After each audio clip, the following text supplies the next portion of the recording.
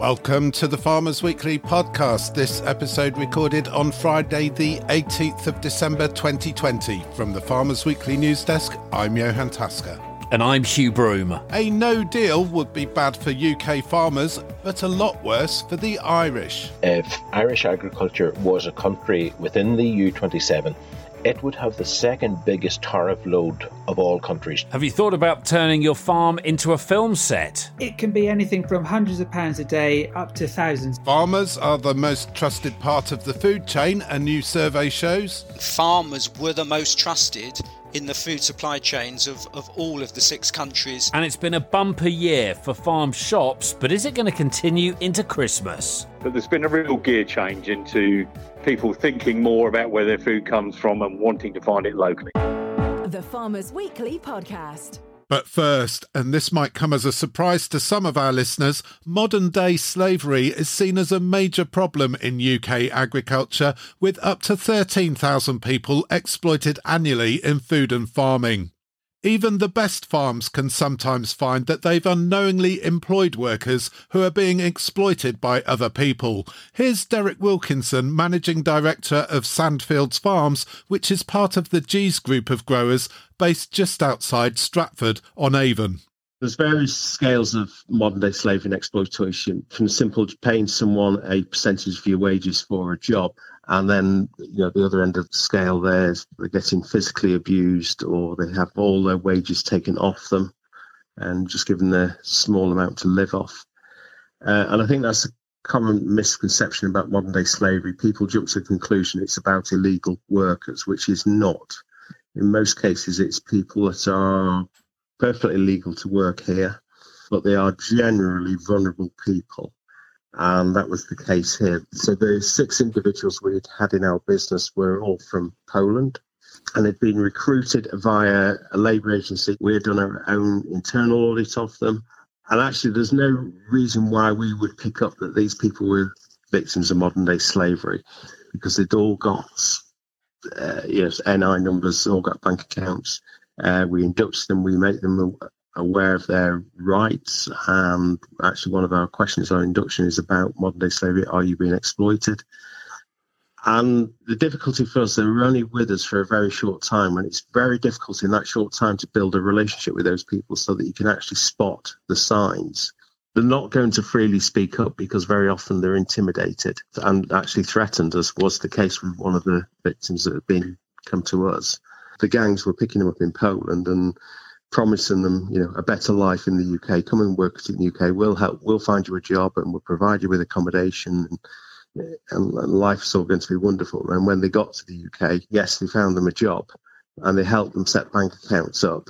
But then the gangs, in this case, were keeping control of those bank accounts. So they'd help the individual set the account up, but then wouldn't let them have the bank card. So on a Friday night when they got paid, the gang would go and empty their bank account out, each of the bank accounts out, and give the individual £20 to go and buy a bit of food and keep the rest themselves.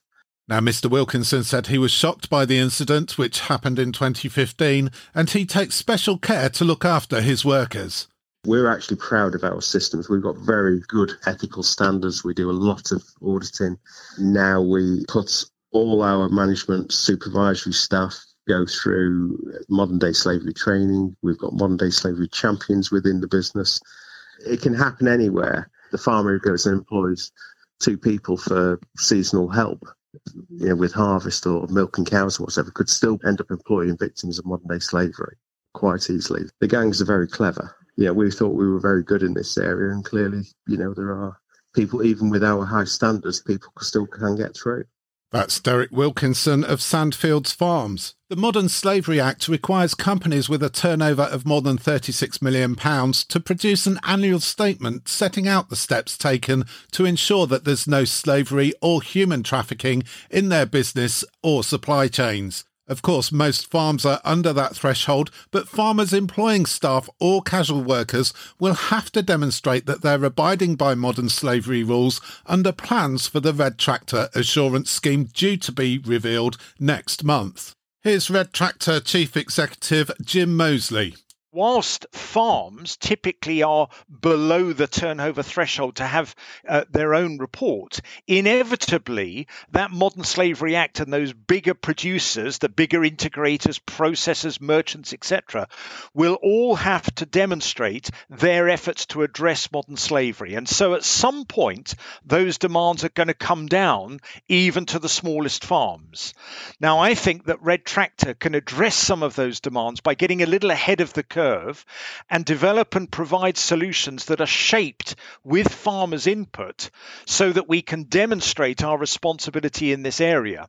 If we don't, then it would be our concern that some of the bigger departments, the corporate social responsibility departments of those larger global companies, will actually come with their requirements and their approaches to agriculture, which will not be bespoke, and they might be very heavy and difficult to complete. And that's why we think that Red Tractor can get ahead of the curve here and develop something with industry that just shows our responsibility within this area. That's Jim Moseley from the Red Tractor. Modern slavery expert Andrew Phillips, a visiting fellow at Nottingham University Rights Lab, says it's sensible for farms of all sizes to take action. Certainly, both ethically and economically, because if they're found out, their reputation is at stake. The innovative thing about the Modern Slavery Act was that it asked large companies to investigate their supply chain. So it's not just about what's going on in your own organisation, within your supply chain. So larger companies are meant to be visiting and auditing their suppliers. So smaller family farms may well be visited as part of that and therefore should be taken seriously. So the idea of extending the remit of the Red Tractor scheme to cover things like worker welfare and modern slavery is a good thing in your opinion? I think it is a good thing, and I think it will help enhance the reputation of the Red Tractor scheme. I think consumers would expect it nowadays. It's all part of the growing interest in traceability and provenance of food, isn't it? That's Andrew Phillips from the Rights Lab at Nottingham University. So, Johan, is this just more red tape that farmers are going to have to climb through to get their Red Tractor certification? I wouldn't necessarily say it's more red tape. If anything, it's trying to head off the likelihood of more red tape. Look, Red Tractor wants to make it easier for farmers to show that they are complying with the law and they are doing the right thing. And as an industry, if we don't do that, we're going to have that imposed on us, and it could be far, far more onerous. So it's good in a way that they're actually ahead of the game here, ahead of the curve in terms of what's likely to happen or could happen in terms of what we have to do as businesses. That's exactly right. Jim Moseley, the Red Tractor chief executive, was telling us that not only does Red Tractor want to comply with the law, it wants to meet and indeed surpass consumer expectations of what they want from farmers and the food chain. So it is going the extra mile, but also there's a little bit, I don't really like the phrase, but there's probably a little bit of horizon scanning there, looking at what is coming down the line and making sure that we're ready for it before it arrives. And of course, there will be some people listening to this who are already in supply chains who are having to look at this sort of stuff anyway. Some breaking news as we record this on Friday morning. Some breaking news from Red Tractor HQ, Johan. Some breaking news indeed. Christine Tacon has been appointed chair of Assured Food Standards, and that's the company that operates the Red Tractor Assurance Scheme. And she is going to take up the role on the 1st of January, and she replaces Dame Lucy Neville-Rolfe, whose term ended last month. And you might recall, Hugh, that Lucy Neville-Rolfe, she's a Tory peer, she sits in the House of Lords, and she announced that she was going to stand down as Red Tractor chair after opposing measures to protect British farmers against substandard food imports. And that was a vote that she made that is obviously riled a lot of farmers and food producers. And you think that Christine Tacon appointment will be welcomed by the industry? Do you know, I think it will be. She's got bags of experience. She was a director, or she is a director of the AF Group, the Anglia Farmers Purchasing Cooperative. She's also, for more than 10 years, she ran the Cooperative Group's farming business, which was at the time was the largest of its kind in the UK. She has a CBE for services to agriculture. It's not all about letters after your name, of course, but she's also chair of the BBC Rural Affairs Committee.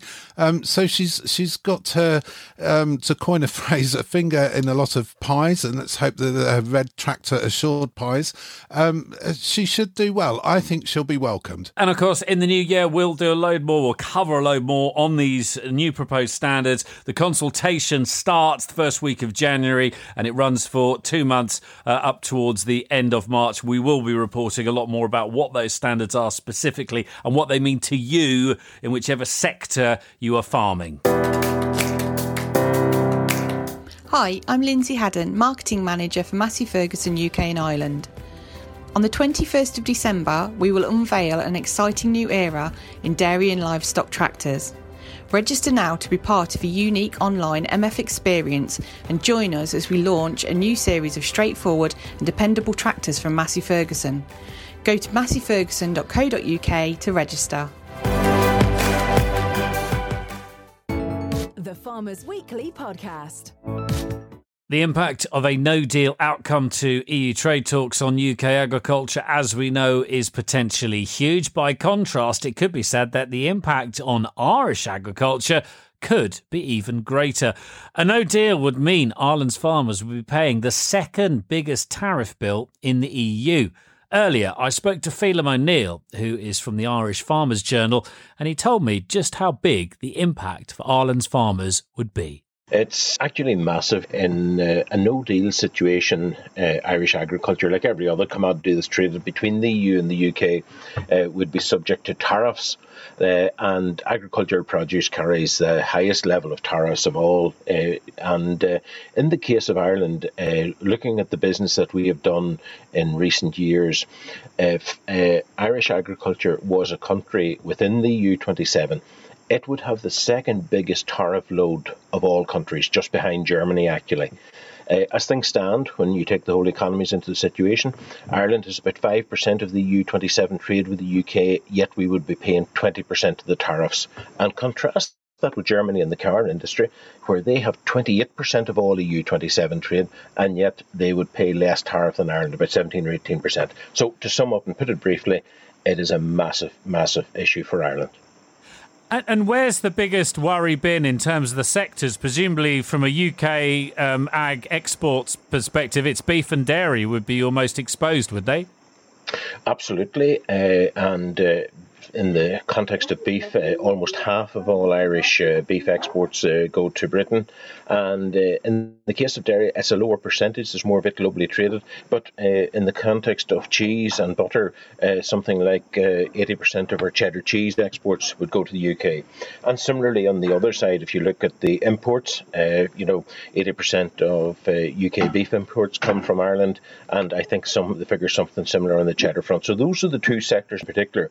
And between them, in an Irish context, they would carry tariffs, if there was no deal, in excess of $1 billion, about 1.1 billion euro.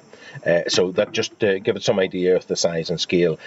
Why, Irish agriculture needs a deal probably more than any other sector of the EU economy. And in terms of the mood amongst producers in Ireland at the moment, presumably they're just sat holding their breath and there hasn't really been much movement forward in terms of investment, and they can't really plan for anything. It's like our producers here. No, and it's the other thing is, of course, it's a negotiation that takes place between the EU27 and the UK. So the Irish input to that will be restricted through the normal EU channels. The other thing that we're very conscious of on this side of the REC is the fact that even if there is a deal at this stage, it's going to be a very basic deal. we're going to have the issue, and I know it's an issue in the UK industry there as well, of veterinary certificate requirements and customs declarations after the 1st of January. And those are going to be in place, deal or no deal. And that's going to add a huge administrative burden to the Irish industry, and it's going to bring the issue of inspections and access. Now, I know that's going to be phased in, but it's still a major issue and a cost to the industry. There's also concern here, and I'm sure this will be of concern to British farmers as well. You know, the UK are embarking on a series of trade negotiations. They're already started with Australia and New Zealand. And again, the UK government's own assessment of those is that they will have an impact on agriculture. So if they have an impact on UK agriculture, you can imagine that they will have an even greater impact on Irish exports to the UK, because we'll be competing head to head with those countries. And then finally, just looking forward in terms of, we're obviously, from a UK perspective, we're coming out of the EU. You guys are still very much in there. What's the feeling? Our farmers here are facing potential some seriously big change when it comes to support payments and how the support mechanism is going to work going forward. Presumably there's some big changes on the horizon for European farmers and Irish farmers in terms of changes in support over the next few years. You're correct there as well, Hugh. You know, it's not a case that the Common Agriculture Policy for the next 10 years is going to be the same as it was for the last 10. There's a huge drive and a new strategy, a farm to fork strategy, which will be agriculture's contribution to the EU's ambition to be the world's first carbon neutral continent by 2050. That is very much environmentally focused. It has the ambition of reducing fertiliser use by 20%, pesticide use by 50%. It wants to drive 20% of land into organic farming. So all of those are quite radical changes. And I know the UK is heading towards a much more pro-environmental policy or environmental support schemes.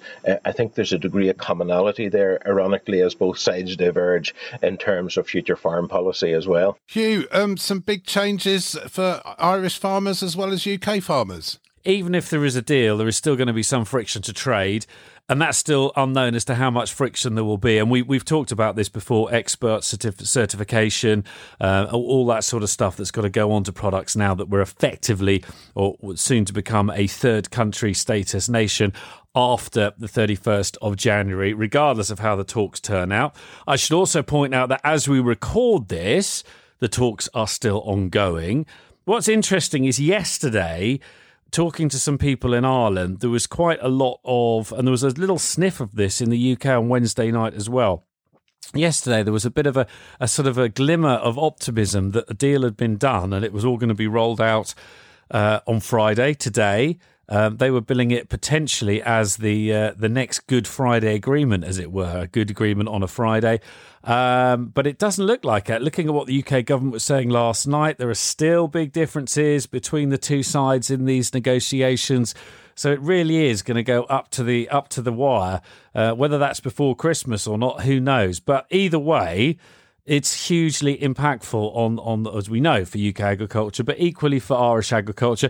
And I think interesting as well there that they potentially would share our pain if cheap food imports were allowed to flood into the UK market, because it would effectively exclude them from the market as well as our own home-produced products. And if there is a deal, even if there is a deal, there is going to be friction. With friction comes costs, and with costs comes an impact on farmers' bottom line. But the main sector there is obviously the beef sector, without a doubt. I mean, over half of all Ireland's beef exports come into the UK. It makes up a huge proportion of what we consume here. We're about 74% self-sufficient in beef, bearing in mind we have historically exported quite a bit of beef for processing as well. And look, some in the beef industry would welcome the fact there'd be a bit of friction to Irish beef coming into the UK, because it would help to stabilise the UK market. But then equally, it sort of makes up the mix. So it's going to be really challenging either way. And again, it's just the big unknowns. The other thing as well, I think, is the final point. And it comes back to these negotiations. It comes back to this whole question about equivalence that we've talked about right the way through. All the time we've been effectively bashing this subject of the negotiation and the deal to death. But the equivalence, and you heard him talking there about the proposals for the CAP, 20% organic farmers within the new CAP regime. You know, a 50% cut in pesticides. Now, you have to ask yourself, they're struggling over these negotiations at the moment to work out the ratchet mechanism for making sure that both sides are effectively farming on the same playing field to the same rules. You know, that is just, if you're suddenly dealing with a big economic neighbour who's cut their pesticide use by 50% and 20% of their farmers are organic, where does that leave UK farmers?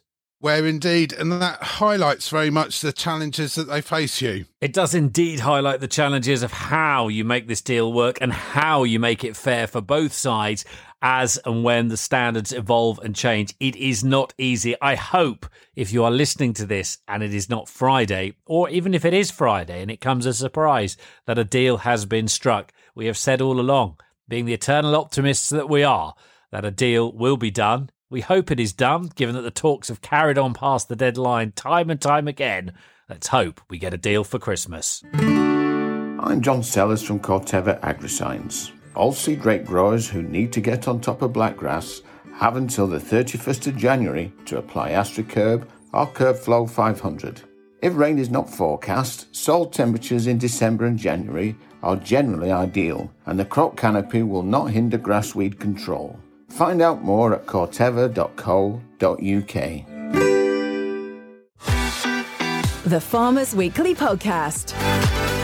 This is the Farmers Weekly Podcast. Thank you for listening. It's good to have you with us. A special shout out to Farmer Steve, who left us a review on Apple Podcasts. He says, it's a fantastic show. I always listen to it in the parlour. It makes Friday night milking fly by. I hope your cows are enjoying it as well, Steve, and behaving themselves whilst they come into the parlour.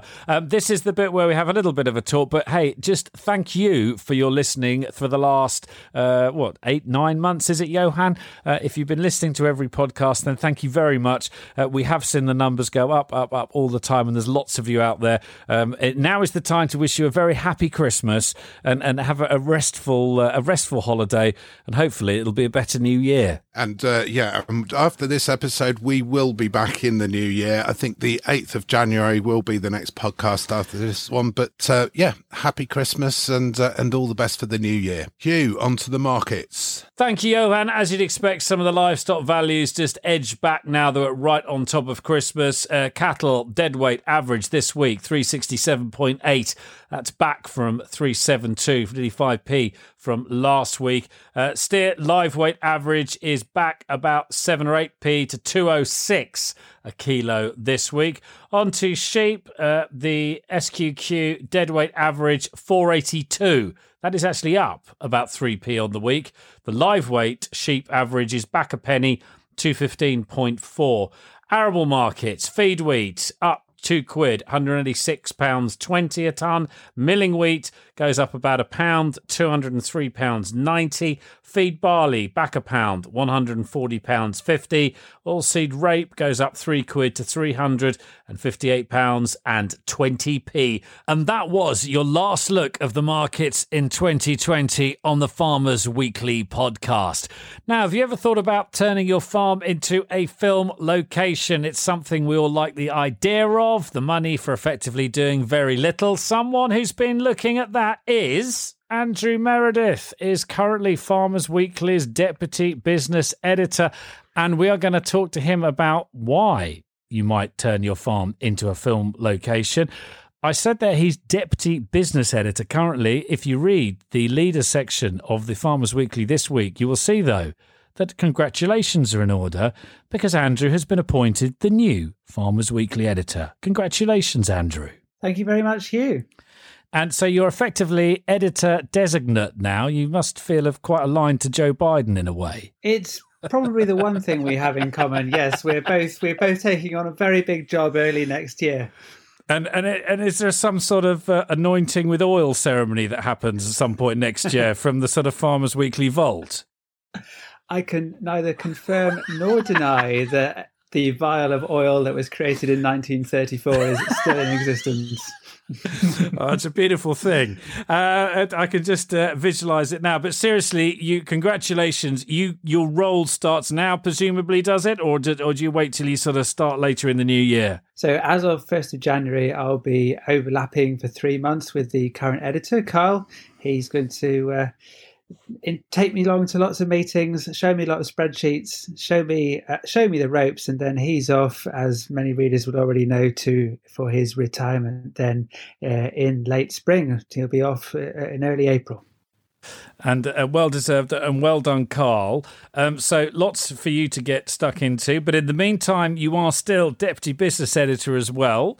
And you've done a story this week around film location. So why should I turn my farm into a film location? We all know that many farmers live in fantastic areas of outstanding natural beauty, whether that's the official or the unofficial designation. They've got wonderful views. They've got interesting old farm buildings. They've got tiny little cottages or great big manor houses. They live in some of the most interesting parts of the UK. And some farmers have been able to take the assets that they have of their land or their farmyards and really milk them for all that they're worth by inviting film cameras and actors and all of the associated paraphernalia with making TV and film onto their land to make some of the great period dramas or rural dramas or factual programs.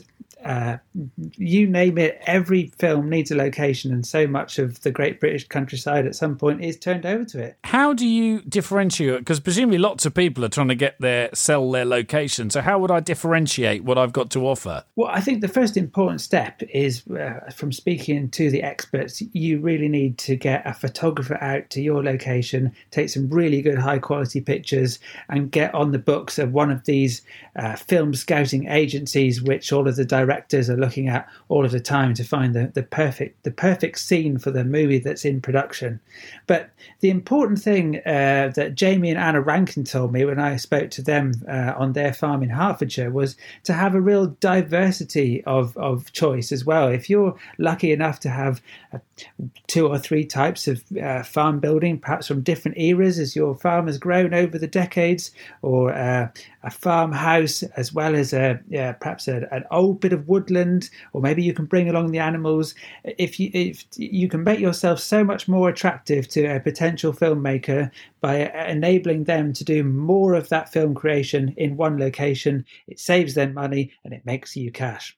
And what can you expect to earn a day then if you let them have a field or your farmyard? It can be anything from hundreds of pounds a day up to thousands. £4,000 a day or more if crews are there and perhaps they've gone overtime. Often there's really strict time clauses built into contracts. So if crews overrun by hours or days, those numbers really start to tick up then, and that can really make a difference.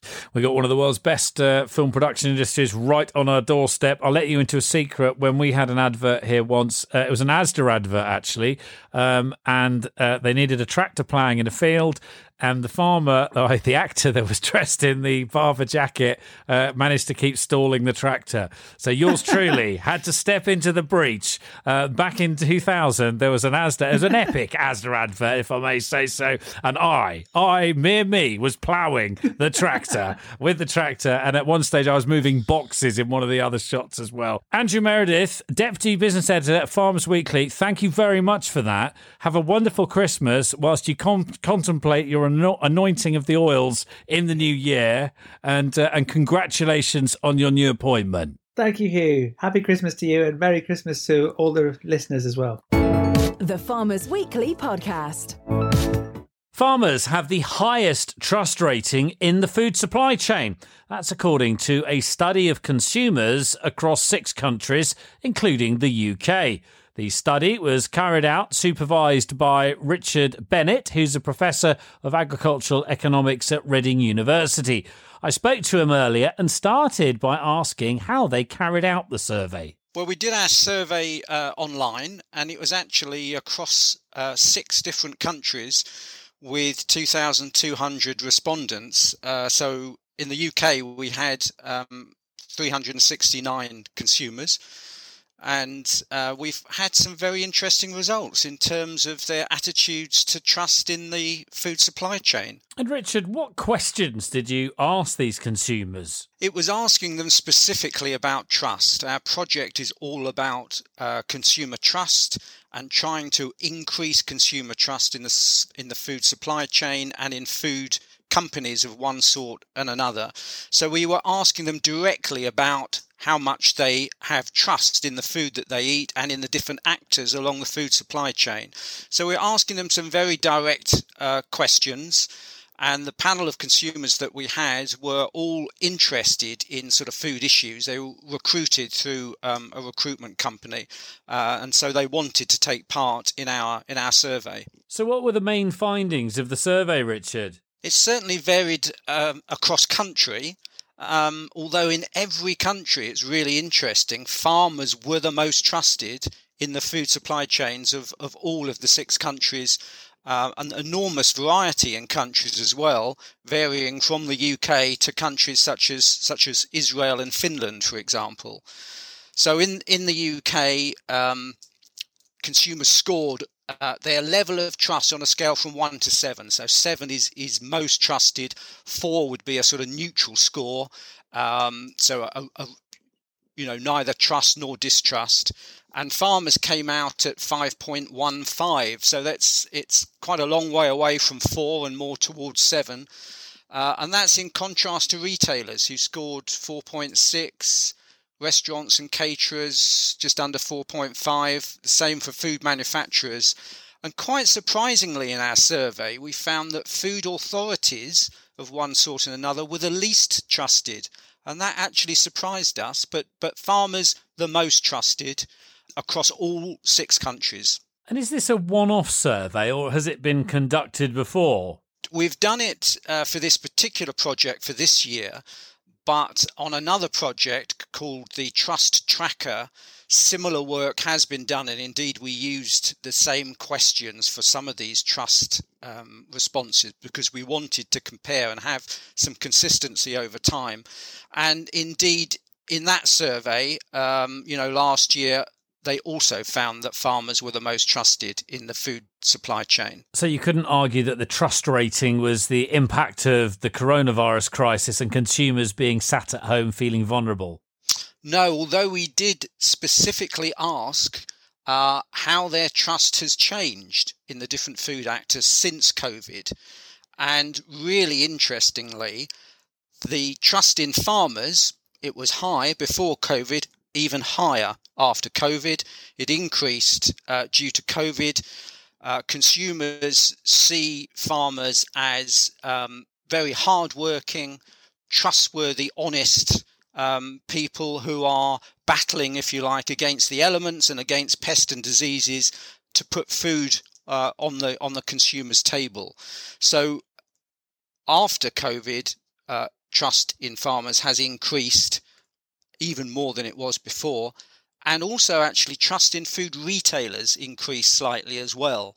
I think because, consumers told us, because retailers managed to keep putting food on the shelves. Of course, they can only put it on the shelves if farmers are producing it. Kept putting food on the shelves despite the problems, the logistical problems and so on of COVID. That's Professor Richard Bennett, who is a Professor of Agricultural Economics at the University of Reading and was behind the survey which you just heard about. Hugh, some really good public approval ratings for farmers there, and they echo findings that we have uncovered at Farmers Weekly in the past, that people really do trust the people that produce their food. Not so good, though, for government agencies. Can you explain that to me a bit more? Yeah, it's really interesting, isn't it? Obviously, the farmers top the chart in terms of trust in the whole food supply chain. The retailers were sort of somewhere in the middle. And then actually the retailers have built trust, as you heard there, post-COVID, for keeping the food on the shelves. But food authorities, so that's anyone from government departments like DEFRA, Food Standards Agency, those food authorities, for whatever reason, consumers don't seem to trust them. They have the least trust rating in the whole of the food supply chain, according to the people in the 6 countries that they spoke to. And I think the interesting thing about it as well is that this is quite a diverse study. It's not just the UK or England or Wales or Scotland. It is across 6 countries. So you could argue it's got quite a big, well, it's got a big perspective in terms of consumers' views of the supply chain. The Farmers Weekly Podcast.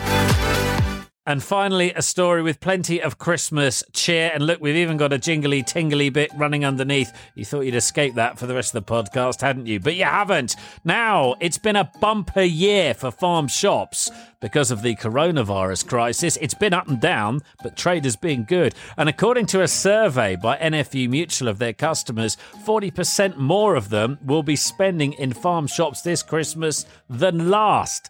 David Exwood runs Westlands Farm Shop near Horsham in Sussex. Lockdown was a real game changer in terms of food and food supply and local food.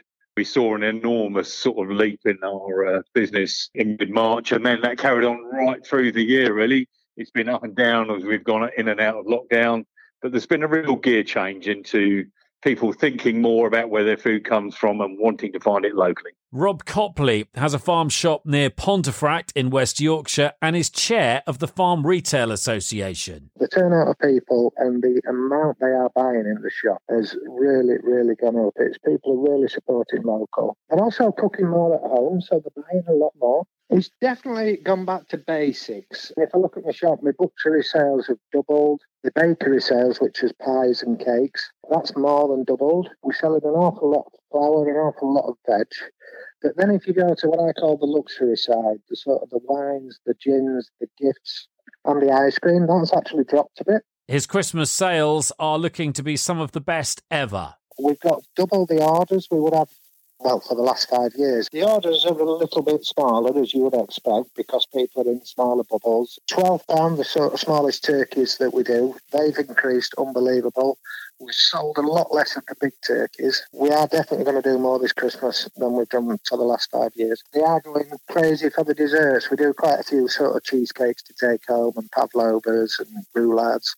People are seeing Christmas as a necessary luxury this year. They've not had the best of years. They've not been able to go out, so they're blowing the budget at Christmas. According to David Exwood in Sussex, 2020 has been the start of a trend, and this creates a huge opportunity in local food as we head into the new year. There's been a change in our society, and anybody who's involved in local food should grab that opportunity, make the most of it, and get out there and deliver what people want. People want to buy local. Everybody should get out there and do it as much as they can and grab as much of that market as they can to lock it in for as long as possible. It's a great opportunity. Everybody should take it. So, Johan, are you heading to the local farm shop to top up your Christmas shopping? We always, I think like a lot of people, we always make sure we visit our local farm shop in the run-up to Christmas. And it's nice, isn't it, at a special time of year to make a special effort to make sure that we take a little bit more care than usual to put something good on our plates. I know just from what we do, we grow a small bit of asparagus on the farm here and we sell all of that to 2 local farm shops. And the trade this year was just absolutely phenomenal in terms of people engaging locally, back with their local farm shops and engaging with that local food supply chain. Yeah, it has been the story of the year, really, hasn't it? Local food, especially in relation to farming. People are spending more time at home. They're cooking from scratch more and really appreciating the people that produce that food too. It is, and because the challenge into next year will be hanging on to those local consumers as we hope things get back to normal. You heard Rob Copley in the piece there. He's got Farmer Copley's. It's a massive farm shop enterprise just outside of Pontefract. It's quite impressive. Now, phone systems. You know when you phone somewhere up, Johan, and it says, press 1 for so-and-so, okay? Phone systems are absolutely the vein of my life. I hate the damn things. But I have to say, if you want some entertainment, look up Farmer Copley's farm shop on the interweb and phone the front of house number because Rob has done what I think is one of the best phone system option menus you'll ever hear. It's really entertaining. It's worth a listen. That is the Farmers Weekly podcast for 2020, isn't it, Johan? That is indeed. I think that's what they call a wrap. Thank you so much for listening, and we hope you have a fantastic new year. At this stage, we haven't got a Scooby what's going to be in the next show, because it's not until, is it January the 8th, Johan? Yep, the 8th of January is the next podcast. We'll be bringing you news of the Oxford Farming Conference. We've got 3 ministers there, one from Scotland, one from Wales, one from England. It sounds like a joke, but I can assure you it isn't. And we will also be looking at the Oxford Real Farming Conference, and we may, believe it or not, have news of a Brexit deal. I hope It's news of a deal. We've been talking about it for so long. We will leave you with the thought that hopefully there will be a deal, and you never know. As we start next year, the world will have even got more weird, or perhaps we may see the green shoots of some normality returning. But in the meantime, thank you so much for listening, and have a wonderful, wonderful Christmas and a great break and a great new year, and we will see you in January. We'll see you in January indeed. Thank you very much, and goodbye. Goodbye.